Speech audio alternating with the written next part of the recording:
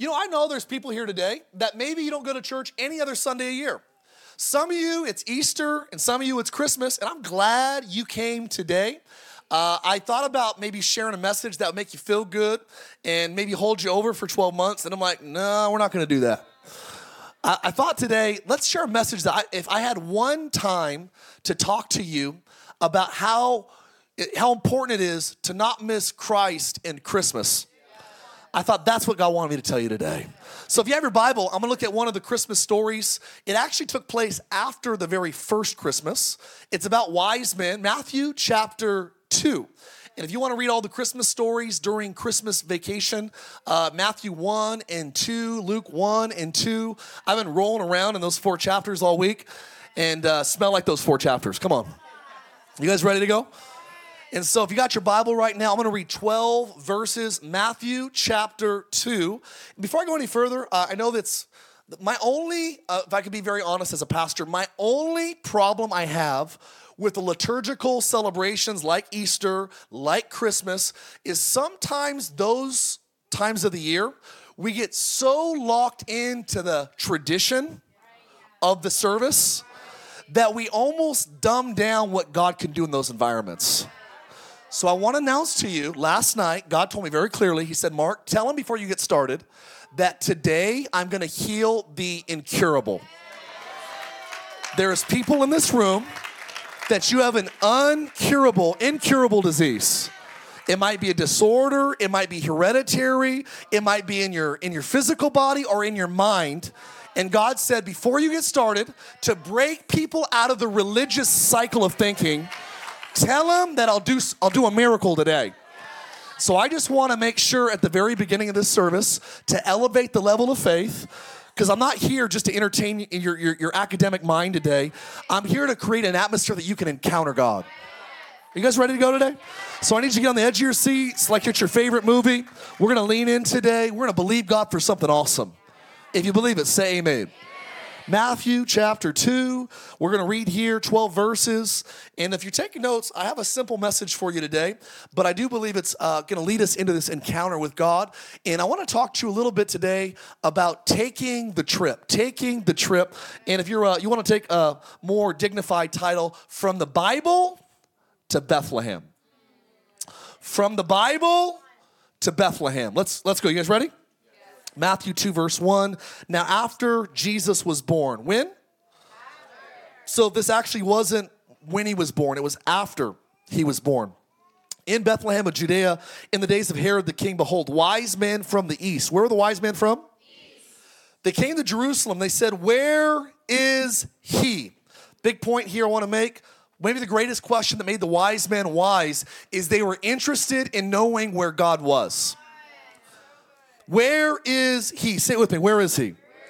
Where is he who is to be born King of the Jews? For we have seen his star in the east, and we have come to worship him. When King Herod heard this, he was troubled, and all of Jerusalem with him. I think Jerusalem was troubled because they thought, man, if King Herod finds out about this, he's going to lose his doggone mind. And if he loses his mind, what kind of crazy stuff is he going to do? So all of Jerusalem was troubled with the king. And when he had gathered together all the chief priests, all the scribes, the religious elite of the day, the king brought them together and he asked them where the Christ was supposed to be born. And notice what the religious said. They said this, in Bethlehem. They said where? Say it again. In what? How many believe that's where he was born? You're right. So the religious people knew where Jesus was going to be born. They said, in Bethlehem of Judea, for thus it is written by the prophet Micah. It's actually Micah chapter 5, verse 2. He says this, but you, O Bethlehem, in the land of Judah, are you not least among the rulers of Judah? For out of you will come a ruler who will shepherd my people Israel. Then Herod said, when he had secretly called the wise men to determine about what time the star appeared, and he sent them, notice the king, he sent them to Bethlehem, and he said this, go and search carefully for the young child. Notice he wasn't a baby. Come on, stay with me today. Some of your nativity scenes have lied to you. The wise men were not there at the birth of Jesus. They were there about a year or two after Jesus was born. Are you with me still? And so they go and he sends them on their way.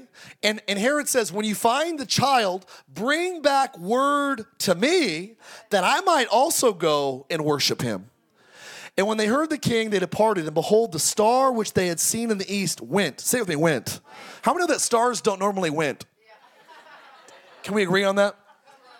The star went before them till it came and stood over the place where the young child, not the baby, but the what? Where the young child was. And when they saw the star, they rejoiced with exceedingly great joy. And when they had come into the house, they saw the child with Mary, his mother, and fell down and worshiped him. They fell down and I have a theory here that they actually traveled for 8 to 10 months. They actually, after 8 to 10 months, they were on a horse, traveled 800 miles. I think that maybe falling down was a chiropractic move. We'll keep going. So they fell down, and it says they had great joy. And when they did this, they opened up their treasuries and they presented gifts. Opened their treasuries, they presented gold, frankincense, and myrrh. Probably 1/3 made Orange County's list. Come on. Then, being divinely warned in a dream that they should not return to Herod, they departed to their own country another way. Say it with me, another way. Another way. Let's pray. Holy Spirit, I just thank you for this atmosphere. I'm going to close your eyes just for a minute. I declare that Jesus Christ is Lord over these tents.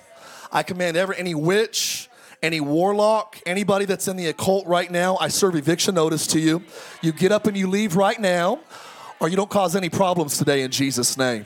I declare that Jesus Christ is Lord over this environment, that people are going to get healed, that people are going to get saved. So I rebuke the spirit of distraction right now.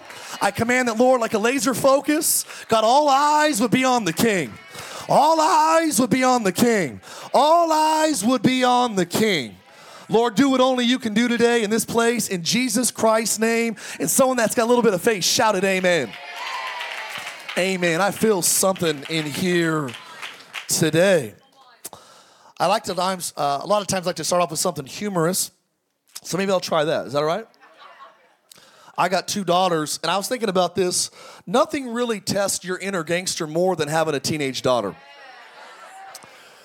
I'm from the high desert originally. Don't let the suit fool you. I'm from Palmdale, the home of Afro Man and Paul George.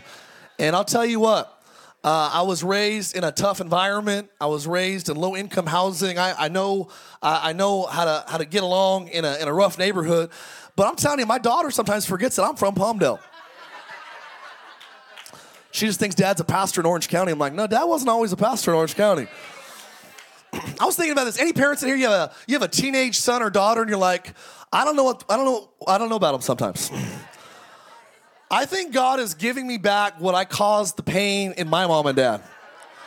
It's like every time I'm frustrated with my kids, I think the Lord's like, this is nothing compared to what you did to your parents. But my daughter, she's 14. My 7-year-old is, she's 7. In case you missed that.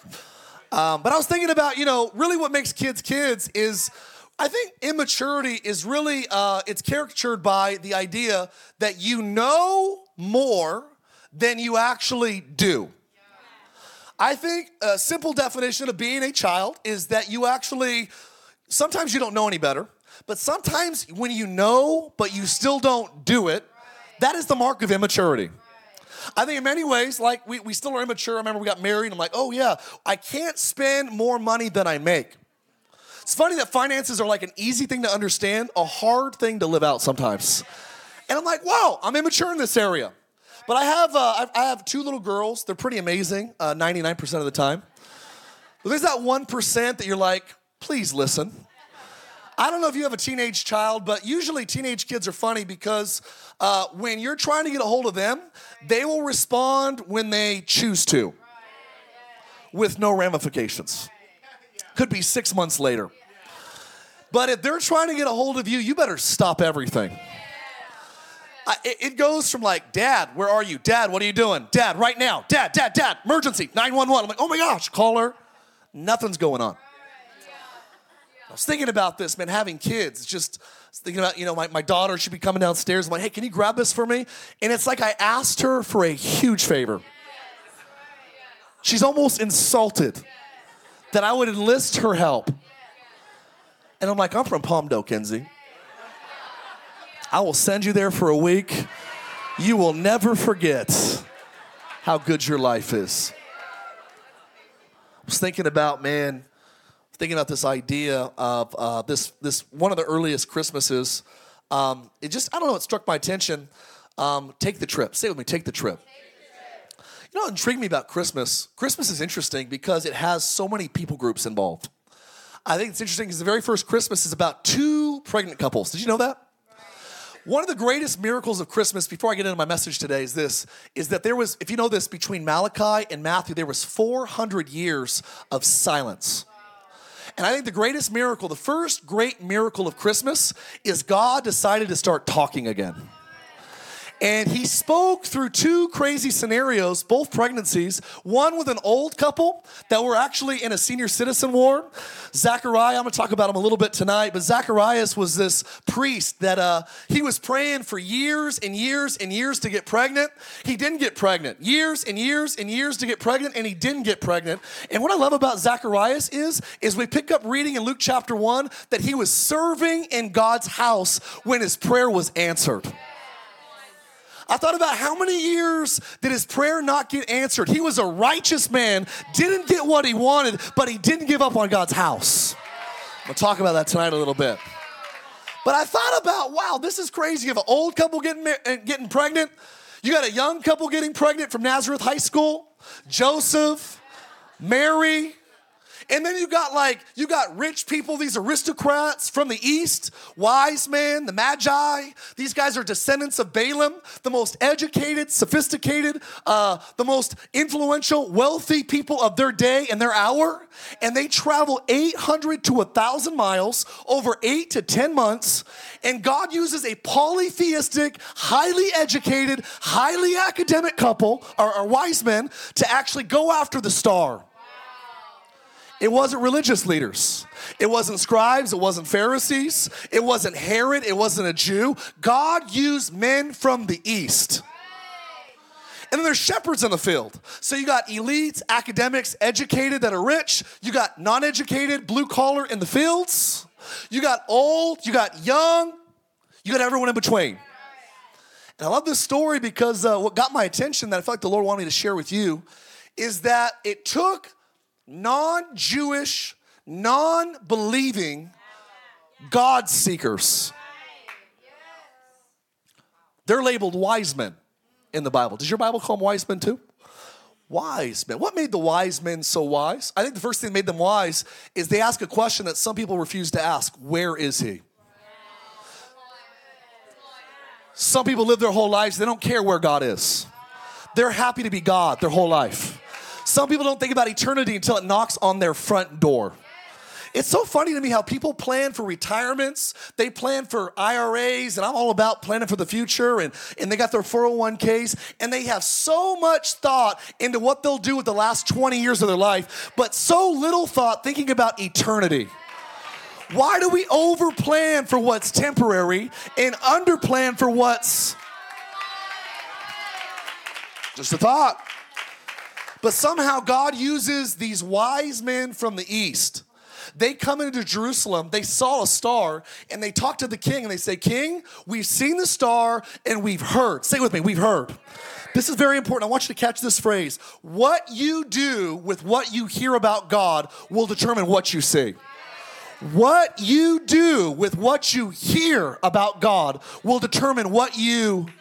Some people never see miracles because they do nothing with what they hear. Some people never see God move in their family because they never do anything with what they hear. They don't let the stories of Scripture inspire faith for their current life. To them, it's all the Bible with no trip to Bethlehem. It's a big idea today. You guys ready? Very interesting here that these wise men come in and they ask the king, where is the Messiah, God? Where is he supposed to be born? We've seen his star. You know what they said? We've seen his star too. You know what they said? Oh, yeah, we know where he's supposed to be born. Bethlehem. You're telling me that you saw the star?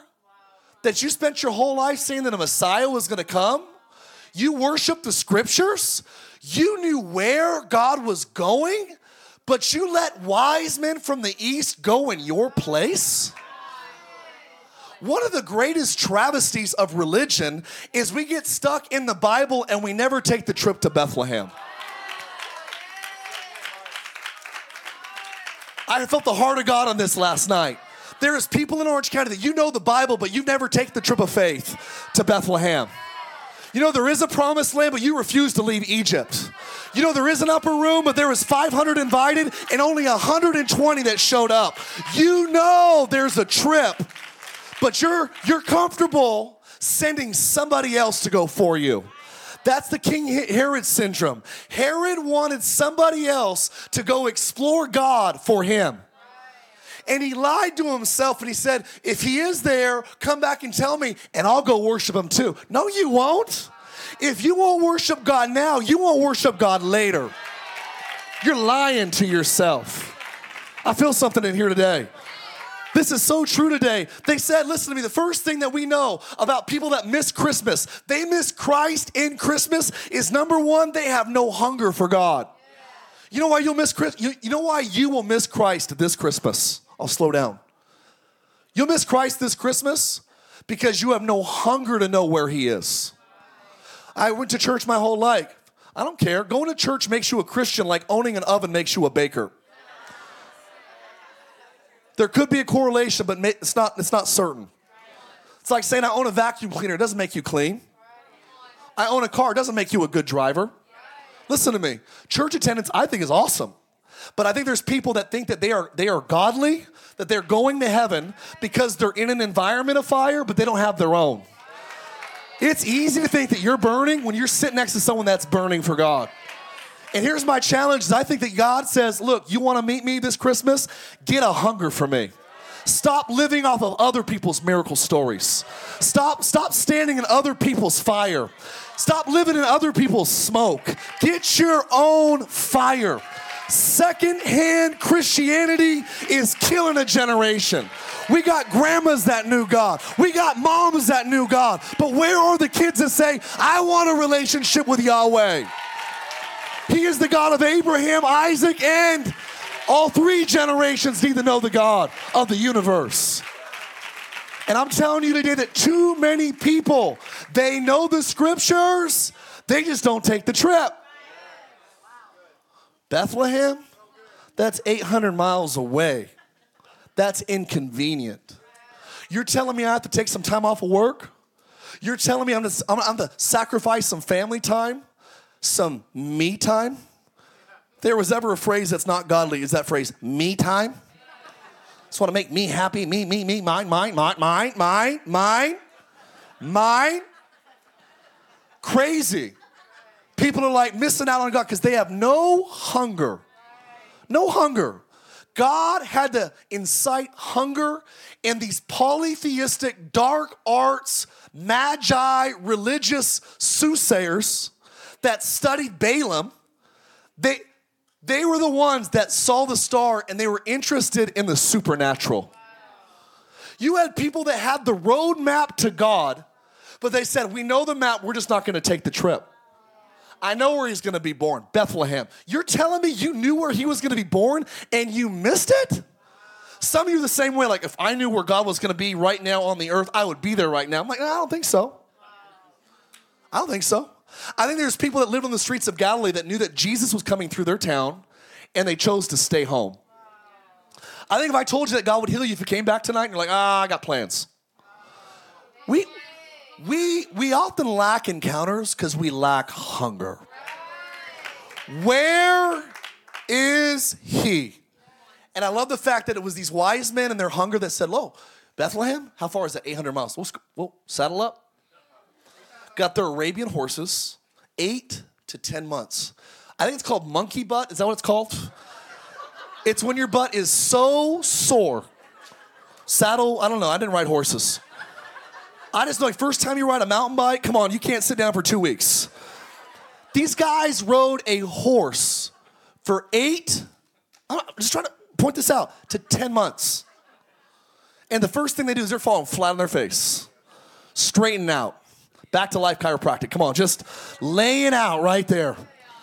And they offer gifts. This is crazy to me. I was thinking about this. They made a journey because of their hunger.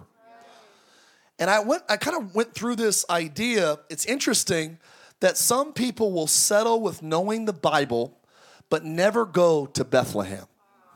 They know Hebrews, but they don't know him. They speak Greek, but they don't know God. They've studied the scriptures. They've just never invited the Spirit. And I felt the heart of God saying, now it's time to get a hunger for God again. Don't be King Herod that's asking your grandma to get close to Jesus for you. Stop sending your mom and your dad into the prayer closet that you're supposed to fill. Stop asking somebody else to get close to God for you. I love the fact that Tristan moved down here for himself. My mom loves Jesus, my dad loves Jesus, but I'm gonna know him for myself. Some of you need to do Oceans College to invest in your relationship with God. Too many people have a second-hand knowledge of God. And it's crazy how the details get screwed up from one person to the next. So say it with me, get hungry. We gotta get out of this Herod mentality that someone else is gonna go for you. Stop lying to yourself. If you don't go now, you'll never go. One of the biggest lies I told myself as a young man, I knew God was real. My grandma was a missionary in Japan and China. I heard the stories of miracles. I knew deep down God was real. I just didn't want to live for him. Because I was like King Herod. If there's another king, maybe I can't be. That's why Herod was trouble. Because when you have a revelation that there is a God that is bigger than you, most atheists deep down, they know there's something else. They just don't want to surrender their supreme lordship of their life. They like being their own CEO. They like determining their sexuality, what they do with their life and their talents and their money and their desires. They don't want to give up their throne. So it's easier to try to kill all the babies in Jerusalem, to create a genocide, to actually wipe out any future kings so that I don't have to give up my throne. And there's people today, dare I say, and notice this, that we are living in one of the few windows of history that in the days of Moses, there was genocide because a great deliverer was being raised up. Killing babies in the days of Moses, killing babies in the days of Jesus. Everyone 2 and under wiped out because God was raising up a great deliverer. And now in America today, a great genocide of abortion.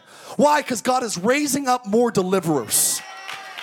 And I'm telling you right now, the devil is scared of sons and daughters that say, if there was a king, I am willing to get hungry for him. But you'll never hunger for God if, number 2, you don't have humility for him.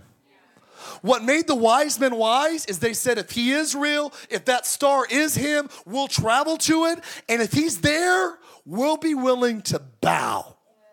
Can you imagine a full-grown, wealthy, powerful man bowing to a 2-year-old in a humble house, opening up treasure chest, gold? Scholars say lots of the ministry of Jesus was probably funded by the gifts the wise man gave when he was a baby.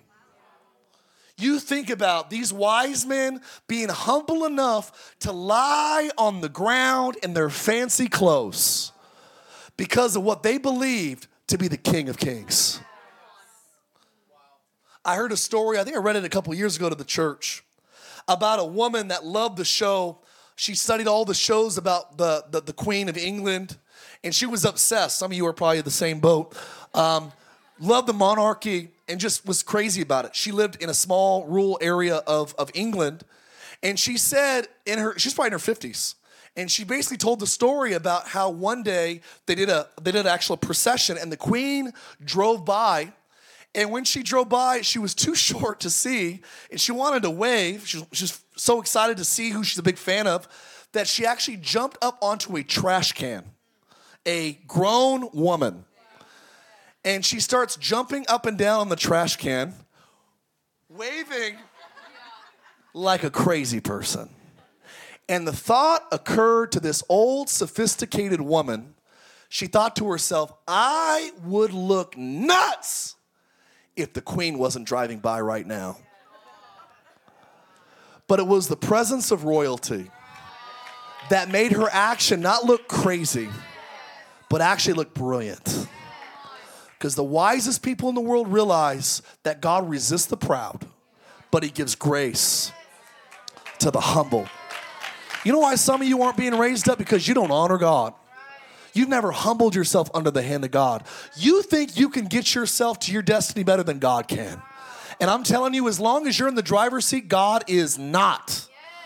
And today, maybe the greatest thing you can do this Christmas season to not miss Christ is to say, you know what, I'm going to get hungry for God again, and I'm going to be humble enough to say, God, I did 2022 my way. Let's do next year your way. Your ways are higher. Your thoughts are higher. Are you with me today? Can I get an amen up in the house? I'm going to be humble this year. Most people miss Christmas because they lack hunger. They lack humility. Or lastly, I'll be honest, they lack honor. They don't honor.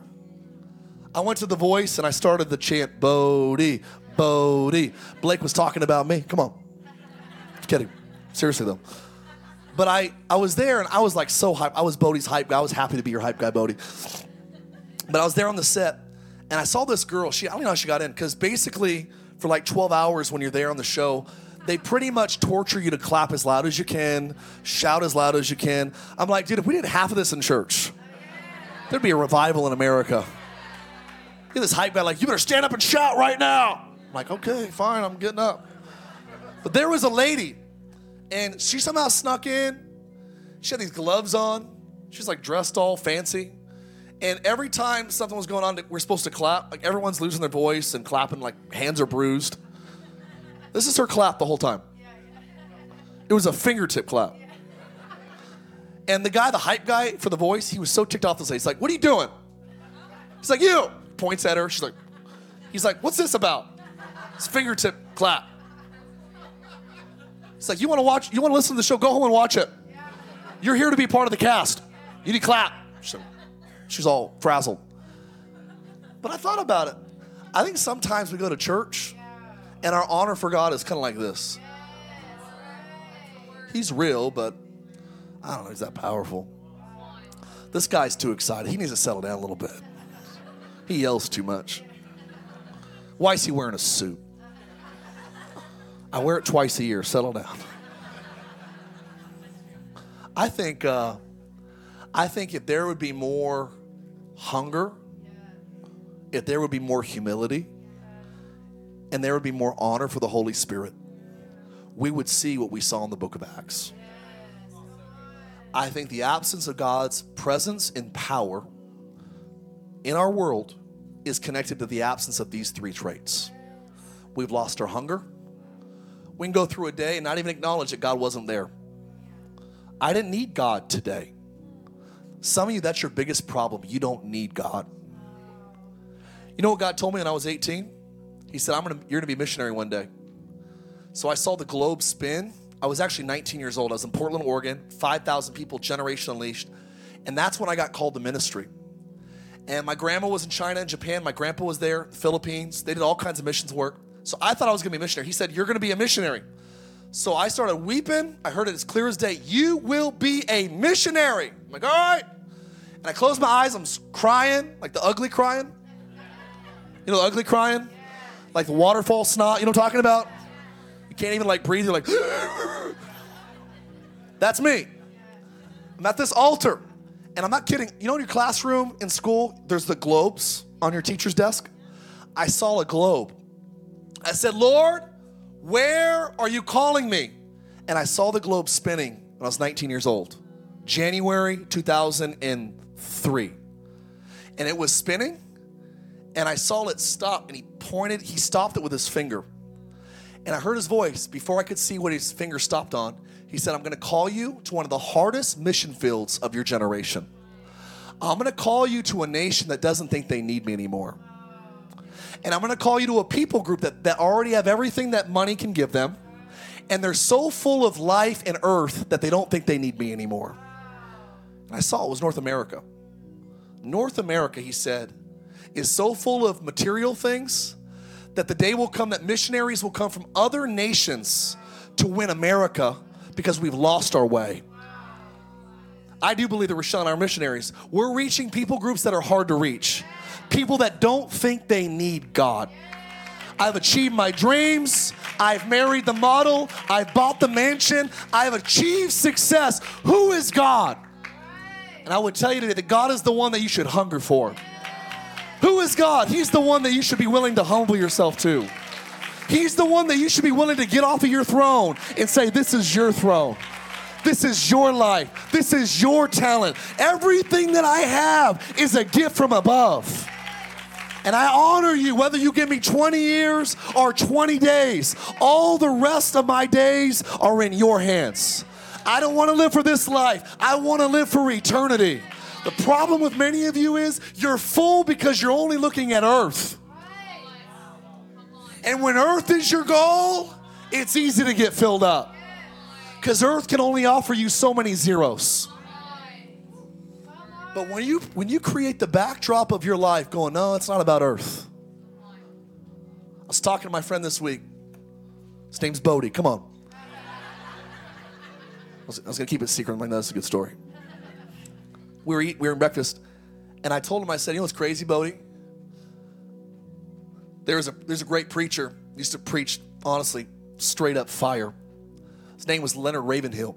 You never read one of his books. I encourage you to read his books. Probably question your faith, but in a good way. He was gnarly.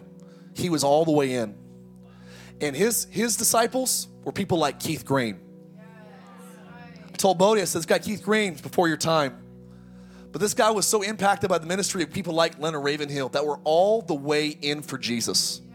That they leveraged their influence. I said, Keith Green, my dad would go to his Bible study when he was young. And he had multiple houses, Granada Hill area. He had multiple houses that he would actually bring addicts in from off the streets. He was discipling people in his living rooms of these houses. He was using the money from his fame and his fortune to actually disciple people that needed Jesus. I said, somehow that generation's teaching led to Keith Green's, but our celebrity pastor culture is leading to these lost celebrities that are just as lost as the world is. I was like, Bodie, you're going to be one of the artists that does not lose your identity. You're going to actually use your platform to actually use the kingdom of God to set a bar for the world. Where are the men and women that don't bow to the bells of our day and say, you know what, I'm going to honor God. I'm going to hunger for God. I'm going to live humbly before Him, and He's going to elevate me in due time.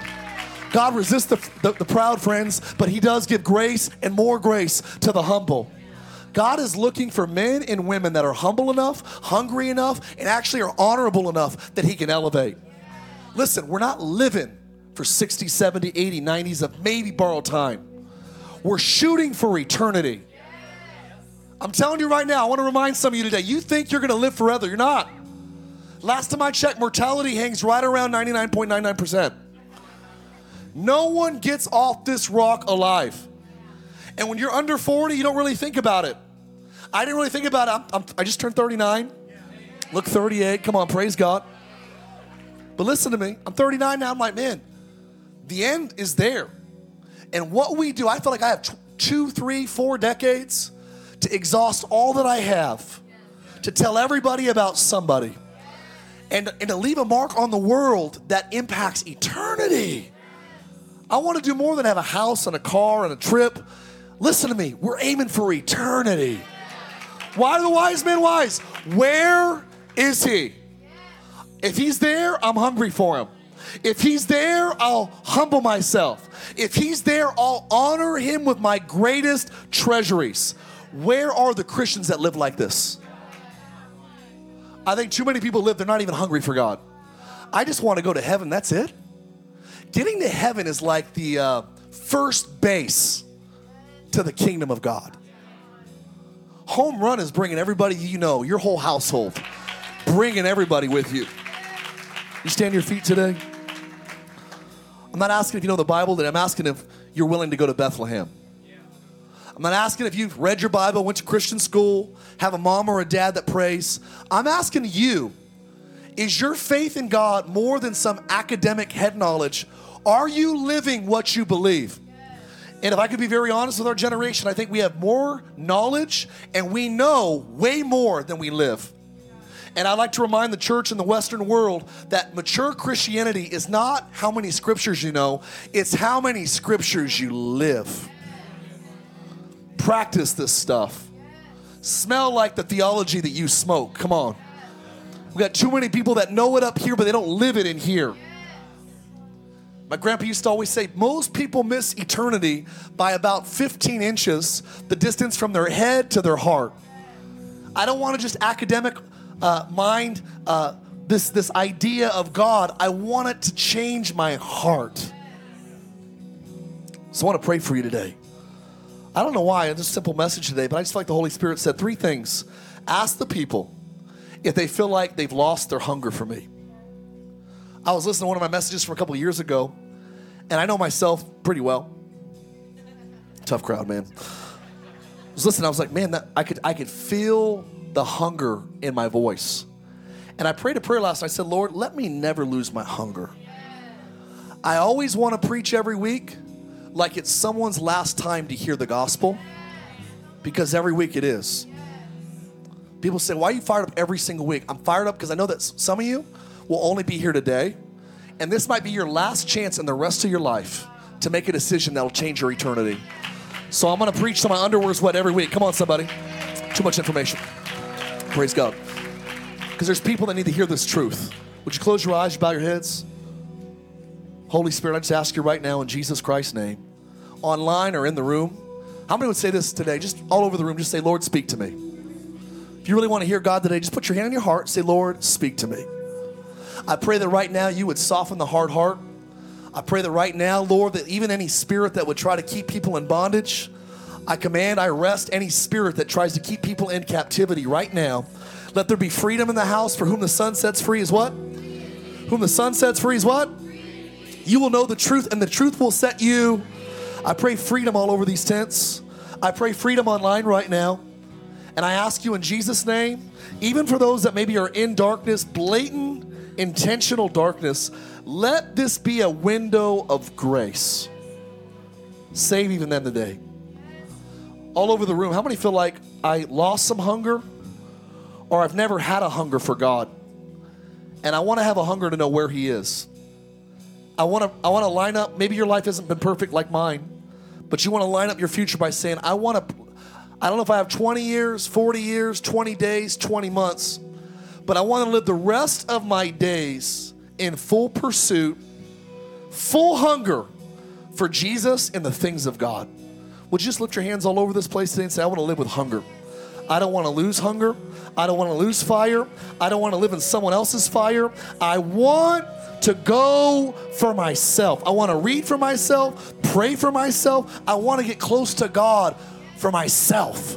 Just put your hands all over the room today. It doesn't make you weird. It makes you honest. Your hands up all over the tents today online. Just pray this prayer. Say, Holy Spirit, give me a hunger for you like I've never had before.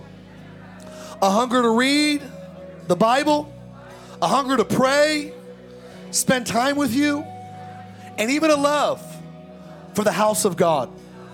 I ask you for a holy hunger. In Jesus' name. Jesus' name. You put your hands down. You're here today, say, Mark, I feel like the second thing I need to do is I feel like I'm lacking this humility with God. And I'm tired of doing things on my own. I want to welcome God into my life to sit on the throne. I'm tired of being in charge. I'm going to humble myself, and I'm going to say, God, you are Lord. You're the one that's going to guide my life. How many feel like today, you just feel like, God, I want to grow in humility? Lift my hand today, Holy Spirit. And anybody else that wants to lift their hands, you can put your hands up right now. Just say this, Holy Spirit, I invite you to create a humble heart, a soft heart that honors you, stands for you, that loves you. I want real faith that makes a difference for eternity. Last 2 things we do here today. You say, Mark, I feel like I'm missing honor. I've gotten really cavalier with God, really nonchalant. You've been treating Jesus like an employee. He is not your employee. He doesn't work for you. He's a terrible employee. He's a boss. He's the king. He's the Lord. He's the CEO of the universe. And today, We're going to honor him today, no longer as just the one that cleans us up and gets us to heaven, but as the blessed controller of everything in our lives. If you're ready to get off the throne today saying, Lord, I'm going to honor you. Maybe you've never given your life to God, or maybe today you need to rededicate your life. Really go all the way in. Some of you have been 1 foot in, 1 foot out. You've been Sunday Christians, but not 7-day-a-week Christians. Today we go all in Jesus' name.